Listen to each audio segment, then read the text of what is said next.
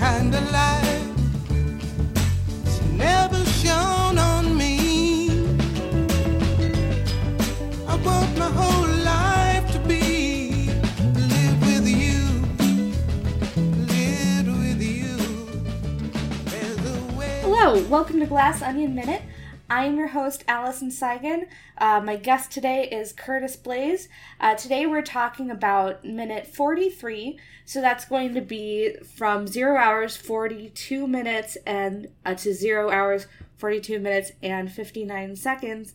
Curtis, how are you doing? I am doing well. How are you doing today? Yeah, so I'm just how the sausage gets made. We're recording this on a separate day as the other one, so getting back into the swing of chatting about Glass Onion, and what a place to get started with this minute because of all of the... Security was most of the cost. Check this out. Oh my God. Oh my God. Don't tell the insurance guys, but I had a little override button installed. Oh, yeah, Where do you think it is? It's just like, I feel like we're getting to the core of the onion that is Miles Braun in this minute, and it's fun that we get to chat about it.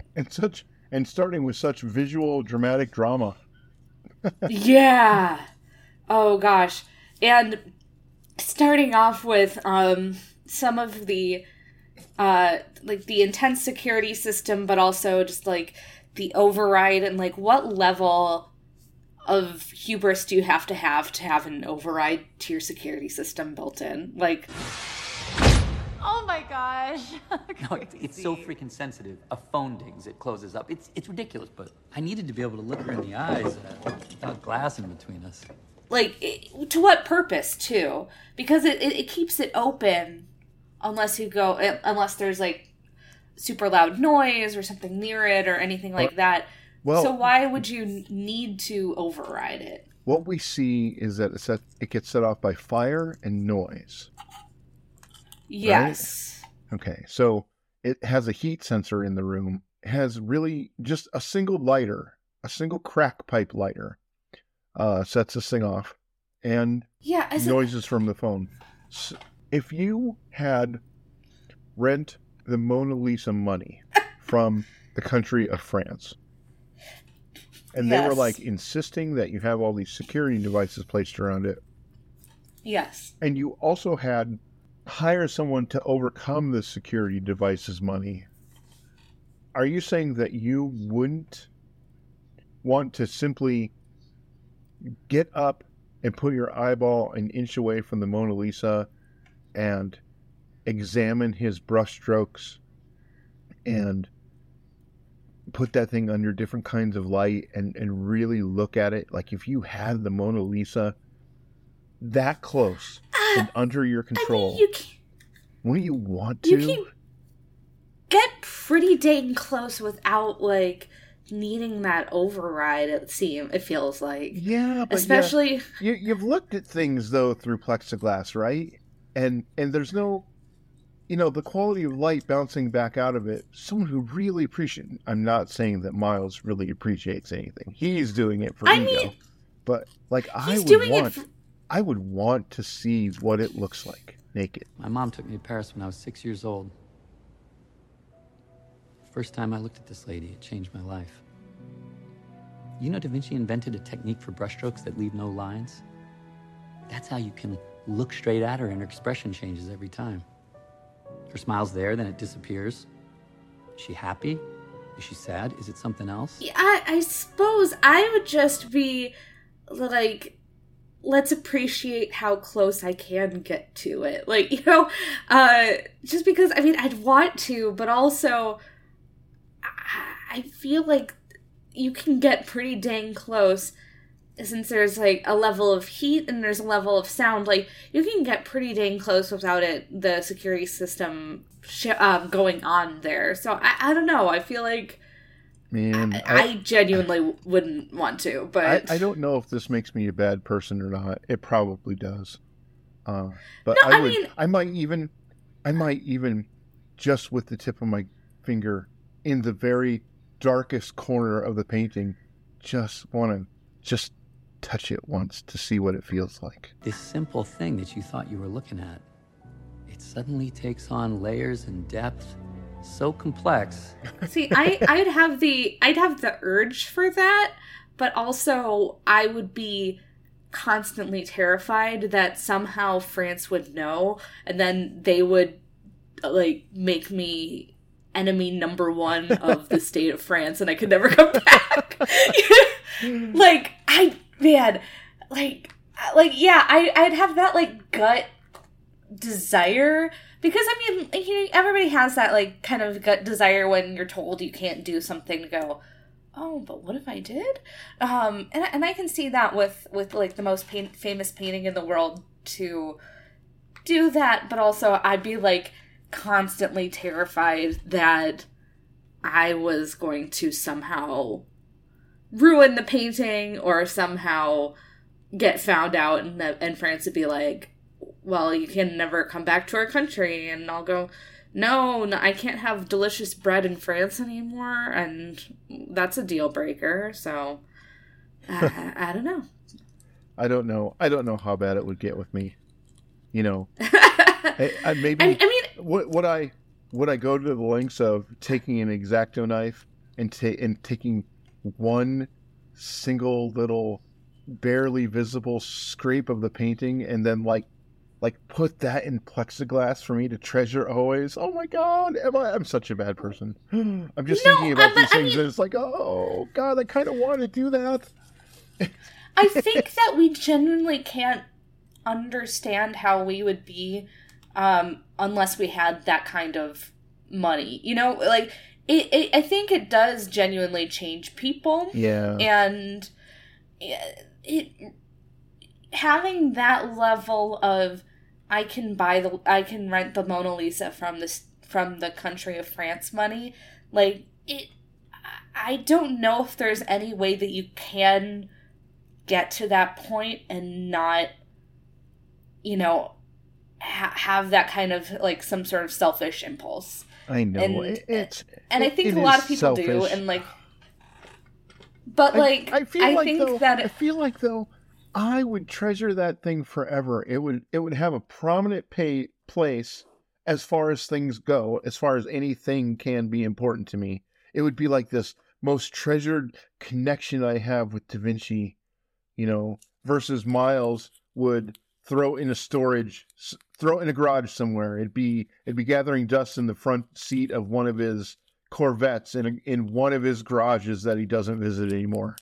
Yeah, you know, although I kind of wonder, because part of me wonders if this is maybe the most earnest we've ever seen Miles, is him talking about the life-changing experience of him seeing the Mona Lisa.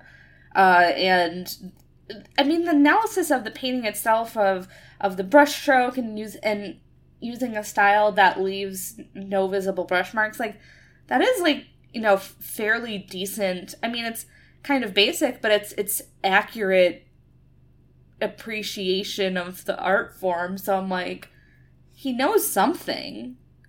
Or at least he Wikipedia a thing to say to Right. impress other people.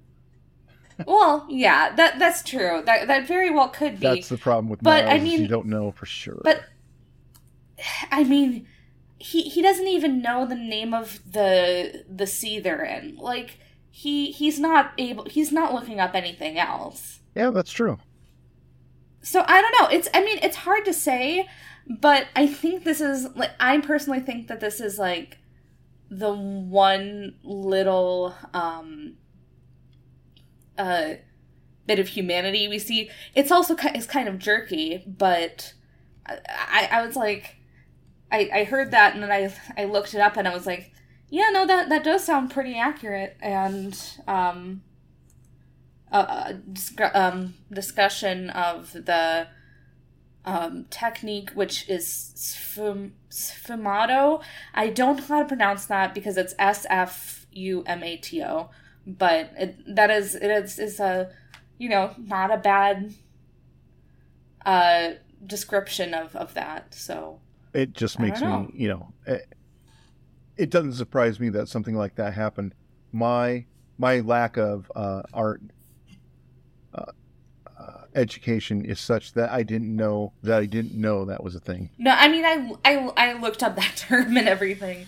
I didn't really know that, but it is like a, I mean, it is like a pretty accurate description when he is discussing, when he doesn't seem to, when he can't even look up that Rothko painting being upside down. He can't even look up the name of that Rothko painting. Yeah, the name of it tells you how to hang it. Exactly. Like, it told you, it's red above blue, and you're like, okay, and he didn't even look it up. So it's like... You know, my problem, if it was me, my overthinking brain would go, maybe that's an ironic name.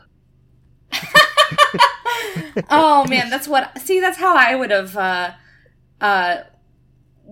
done that, but I mean, there's pictures of it hung up and stuff. But I get that too, because I would totally name something like that blue above red and be like, whoops. Oh, this scene though. I did you notice that when he starts bragging about the override, he's saying that directly to Birdie? Once again, our theory continuing our theory that he's specifically trying to impress Birdie, right? Because I don't think I noticed that, but that's absolutely correct. He's doing the whole lean it over the bar to her, confiding it to her directly thing. Man, imagine you being like one of the richest people in the world and having to get the Mona Lisa to try and woo your intended. It's like, that's intense, man. Like, look, I got this for you, and I have an override where it's a little naughty, like whatever we did to get on the no-fly list, and yeah, that's funny. The next part of this movie, now having gotten to know you now for a couple of hours, makes me think that, this would be like you. It would definitely be me. When I forget the name of her, what's the name of her assistant? Peg. Leans against the statue and almost bops it down. Oh my gosh, it gave me anxiety. It was filmed so perfectly too to do that. To give people anxiety. Yes, exactly. Well, I mean, it also just shows like how like precarious of a place to stand around and look at art it is, where you kind of can just nudge at this like this glasswork and it go, oh, this is gonna fall over, and that's another thing to add to our list about Miles faking it, because not only is this glass thing precariously balanced on this, thing. Yeah. But that thing itself isn't solid. Mm-hmm. Like he's taken no care to properly display any of the works here. Yeah. He's taken no care, and I mean, it's not even like a pleasant place to look at the piece. Like, there's no place to, sit, appreciate it. If the goal is to be able to get up close, like I don't know, it feels like there should be some like method to some like bench to appreciate the Mona Lisa from the perfect vantage, or I don't know. Oh yeah, like that's another thing I was going to bring up, that what you're saying there reminds me of my little gripe here. There isn't a place you can view the Mona Lisa from that doesn't have lighting reflecting on it. He's taken no care to like create a place where the lighting doesn't reflect off of the safety stuff. It's just this big, gross, right? Chandelier shining off this thing from every angle, and a big line right through the middle of her body. Oh gosh, you're absolutely right.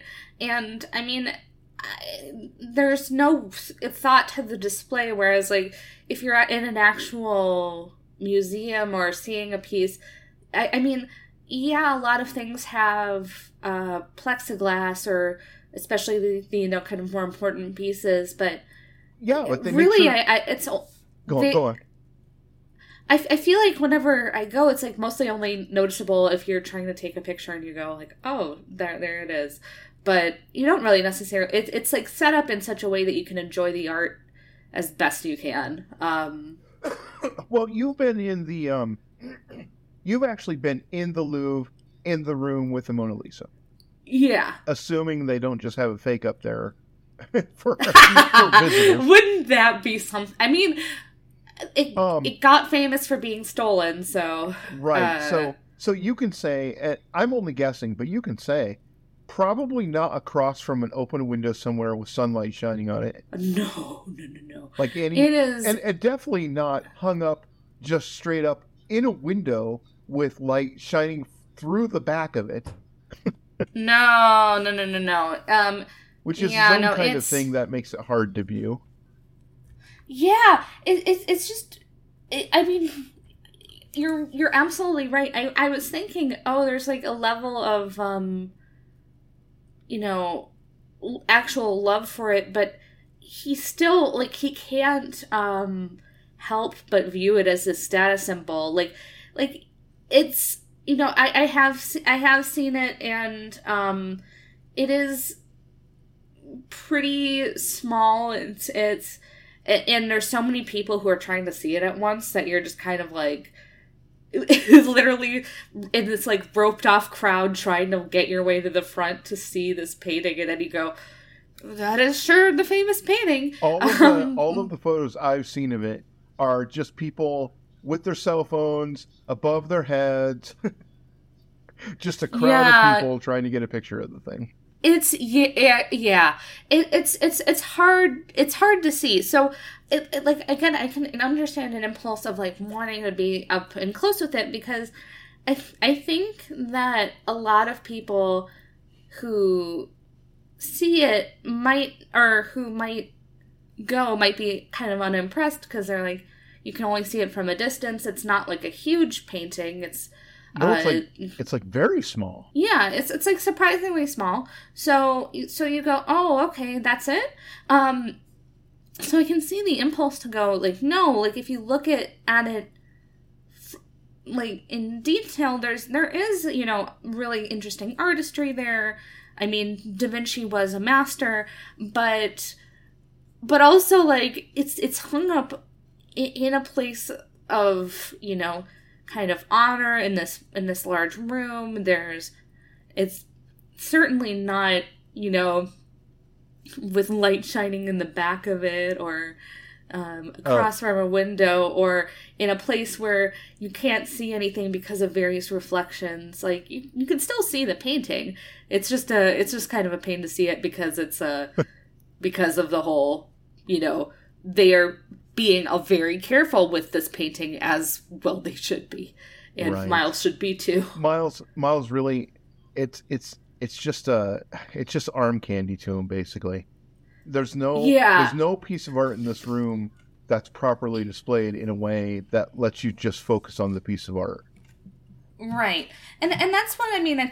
What a good art museum does is being able to show, have you appreciate the painting in the best light and in the best, vantage point, and like there's a lot of care taken to where things are hung and how things are curated. But here it's like you're absolutely right. I don't. This is not the optimal place to view the Mona Lisa when you have this unreal opportunity because of how much money you've got. I'll say, even though it's become the complaint about Miles' lack of being able to curate art properly show. And even just looking at the movie on my TV screen, just watching this with the reflection of all the blah blah blah blah blah, I'm still so impressed by this painting. It is more vibrant looking than I imagined, because I've never really examined this particular painting. This is not the Da Vinci thing that I'm into. I'm more of a Van Gogh guy, honestly. I know that's cliche, but he's my dude. I saw that Van Gogh exhibit recently, and I mean I saw Starry Night at the MoMA, and straight up started like almost crying because I was like, it's just so emotional. And I don't know if necessarily a lot of these kind of Renaissance masterpieces have that same like level of emotion for me personally, but it's, I mean, like the technique that he uses and that Miles describes in this minute is still pretty extraordinary. How like I think they've done analysis of the various brushstrokes on there, the just like almost invisible brushstrokes that give this impression that it wasn't even really painted on, which is not really, personally I like visible brushstrokes in my painting, so that's why it's not really my thing, but it's also like, it's just an incredibly impressive technically as a painting, so it's a very cool painting. It really is. It really is, and the colors and the weird perspective and just everything to it. I appreciate the painting more because of this movie, even though this movie highlighted how little care they were giving to it. Yeah, it's frustrating, and like as a very amateur art enjoyer, it's frustrating because I feel like there's to see these things be used as status symbols, because I mean that is what a lot of wealthy people tend to do with art. A lot of the going back fine all art the way in selling time. It's what the Nazis did, it's what the people before them did, everybody, and a lot of like the art, the current art sales market, it's like you're shuffling money around basically, and it's frustrating, but also, I mean, I don't know, it's there's so much that you can really learn about, or I don't know, there's so much interesting stuff about art, so it frustrates me to see extremely wealthy people do that. And then of course the thing that makes the safety that overrides the safety features, Niles has built the switch into the shape of a jester. Mm-hmm. He probably considers himself a jester and a joker, and got a little extra thrill out of doing that. He probably views it like as like everybody loves this chick of mine, and then it's like they tolerate it at best. Oh, I think Birdie's really. I think Birdie is that's true. Thrilled by it, and maybe a couple other people are. But I'm in the. I think kind of Peg represents the regular people in the room. Yeah, and absolutely. Her reactions to everything are just like eye rolling and shrugging, and like, how do you guys not see through this guy? Yeah, she's absolutely the that representation of it of the average person, and like we said in the previous minute, how he treats her, where he just does not have time for Peg at all, and you know it's interesting to see her reactions to all of it. And then we have LeBlanc, who's you can just see on the look of his face, I don't know if devastated is the right word. He looks upset, like he wants to say something, but kind of doesn't think it's his place to say something. He wants to object, but he's got bigger fish to fry than just this. It's just, right. You can just see he's forming this opinion of Miles. Where he's just like, this guy. Well, I think then there's an element of Blanc, basically, trying to blend in. I mean, not necessarily blend in as possible, but seem non-threatening when he's in this place where he has to investigate. And I think you see it with certain, it's a certain thing that you see with like certain really good like investigative journalists, where people don't really take them seriously, and then they might, get more information than if they were outwardly confrontational or something like that.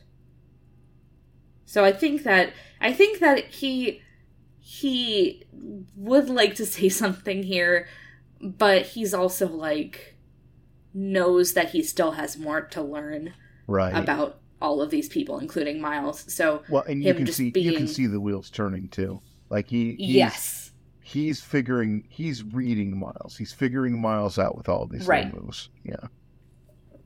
Right. Where he's seeing who Miles is. So, which is, I think, interesting.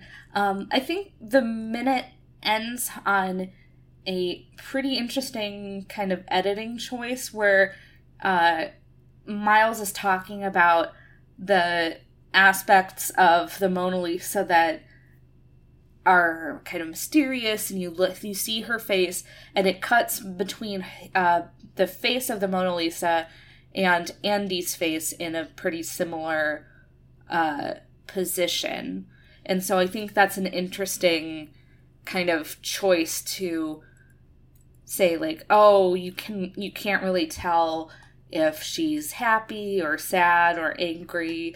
Like the mood shifts and you can't really quite pinpoint it, and you kind of have that mirror, which was an interesting decision there. I had kind of a different reaction. The Mona Lisa, when you look at her, it's always, is she smiling? Is she not smiling? Is she, what's going on with her? And you can assign whatever emotion you're feeling to her. Mm-hmm. And that kind of happened to me with Andy. Let's see what's the right way to say this.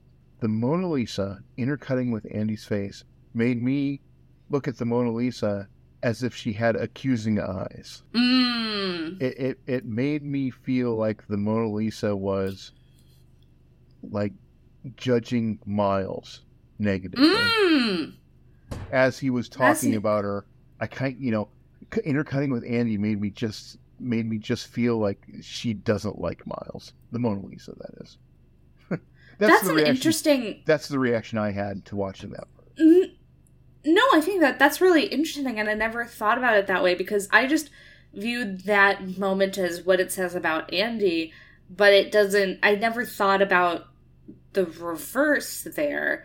And that's an interesting perspective, because you're right, you do get a sense, with Andy, you don't get like a full read on her, at this point in the movie. Right. But, like, you don't get a full read on her, but it's certainly not, she's not, clearly not smiling, or she's clearly not, like, happy with Miles, So it's like, I think that's very interesting, because it's like, yeah, I got, like, that as, like, oh, this is reflective of Andy, because you can't fully pinpoint her, but, like, you can pinpoint that it's not necessarily a good emotions towards Miles.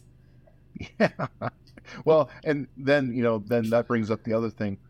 Do I see that now because I've watched it more than once? The first time I watched it, would I have picked up on that? And then you wonder also, how much of an auteur is Rian Johnson? I think he's kind of a genius myself, No, I totally agree. What do I know about filmmaking? But every time I watch one of his movies, there's always something else to find, some other layer. Even in the Star Wars movie, there's always another layer of thing to find that could mean something.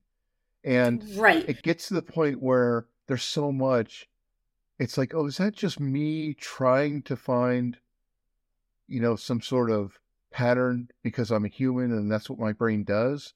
Or is that on purpose? Is that something that Rian Johnson is doing to me and trying to portray on film? Like, I'll never know, because, there's no possible way we're going to find a 16-hour interview with him where he describes every little thought that he had for every single framed scene that he ever made. Oh, man, but I want it, though. I want it, too. But I mean, I think that, you know, regardless of if you necessarily know how much of it is the intent, I think that that there is enough intent there that you can take a look at a lot of these things and read a lot into them. Like there is a lot of interesting. There is a lot of layers. There are a lot of pieces that you can analyze. That even if it's not necessarily like authorially approved by Rian Johnson, you still have a lot you can do there. Like in one of the previous episodes, I talked about how there's a very good video on YouTube deeply analyzing the Go scene from Knives Out. Oh yeah, and it's fascinating where a lot you can, from like a few very specific shots of this Go board, people can read a whole story into it. And it's I think fascinating that, you know, that it is possible to make those kind of inferences with Rian Johnson movies, and I think that it absolutely can without saying, I think you're reading a little bit too much into this. One of the criticisms of Rian Johnson for this movie is that he was putting too much pop culture references into it.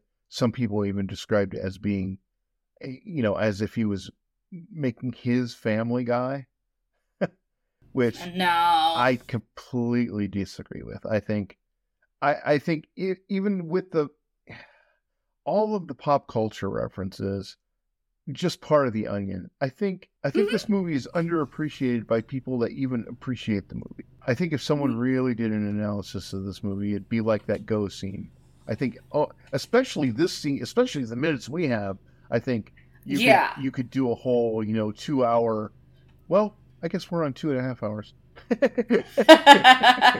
But people smarter than me could do a deep and a really deep dive, right. Deep analysis into just this scene and come up with just some incredible insight into the mind of an auteur. Yeah, well, and the scenes that are broken down, like I know that there's a video of Rian Johnson on YouTube. Let me just see which channel, on Vanity Fair, where he breaks down like the scene earlier in the movie on the dock when everybody's showing up. Oh, sure. And if you haven't seen that, I would totally recommend it, because it shows all these, like, this thought going into the very specific blocking that he puts into every shot, where every scene it's like, okay, we're going to film it so that these people come up here and this person comes up here.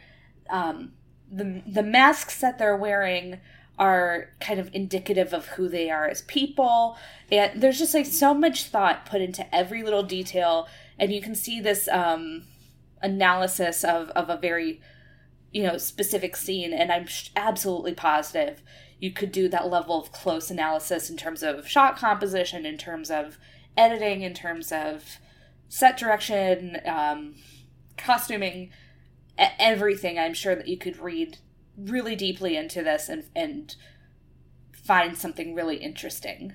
I agree. I think all of his movies, really, the characters drip with characterization. You always have the characters informing their actions rather than just doing the next thing that needs to happen because the script says so. Yeah. Well, it's like it's the type of thing where this thing happens, so therefore this character does this thing because that character is X, Y, or Z. So it's like they all act completely and according to what you know about their character, and then you see like the costuming and how it's reflective and the drink orders, and it's really impressive work. And really, it's just so fun to watch Rian Johnson movies. I tell you, I am out of things to talk about. What about for this minute? I think I am What too, about you? yeah. Yeah, no, I don't have anything else, so I think that I don't know if we have much to say because we've already talked a little bit about it, but I just remembered we have our daily question Oh for my the God, I day, forgot which about is... the daily question. Okay, go. I know. I forgot. Which is to talk about the third film. And I don't know if I have much to say, honestly. I'm just kind of... I'm here for whatever he wants to do. You know, my opinion on that is kind of colored by listening, because I'm not just a podcast guest. I'm also a fan of the show. So I've been listening to everybody every day as it comes out. And there's been a lot. Of course, I've heard this question talked about by everybody. So I'm kind of stuck not saying anything new here, or at least new to us. I like the fact that if he follows pattern, he's made like a fall movie with Knives Out, and he's made like a summer movie with Glass Onion, which would make the next movie a winter movie. And I'm curious to see how that would play out. Or I guess if he's going backwards, he would make a spring movie. If he went from fall to summer, yeah, it'd be spring next. If he's going backwards. Either way, I'd be really interested in whatever It makes me happens think with that. It makes me think that the next one could be a closed door or a closed room sort of mystery, a proper classic one. I would love that personally. A lot of people are saying though. A lot of people are speculating about it being a prequel. Maybe not. Not an origin story, but just dude when he's younger. Maybe his first case or something like that. Maybe. Well, I trust. I trust Ryan, honestly, but it's like I say like I know the guy, but I trust him. I don't know if I necessarily need sort of a prequel for Blanc. I kind of like that we only get like little snippets of him, and he's just kind of coming in and out of all of these existing stories. But I'm sure we'll see, and whatever works well for this. So I don't know. Well, it's been a fun episode. Thanks for having me on. Yeah, thank you for joining. So we answered that question. So we'll be wrapping it up. Follow Curtis and follow the show on either any of your podcast platforms of choice. Please rate, review, and our Twitter handle is GlassOnionMin, which is all one word. And I will see you tomorrow. Baby, you don't know.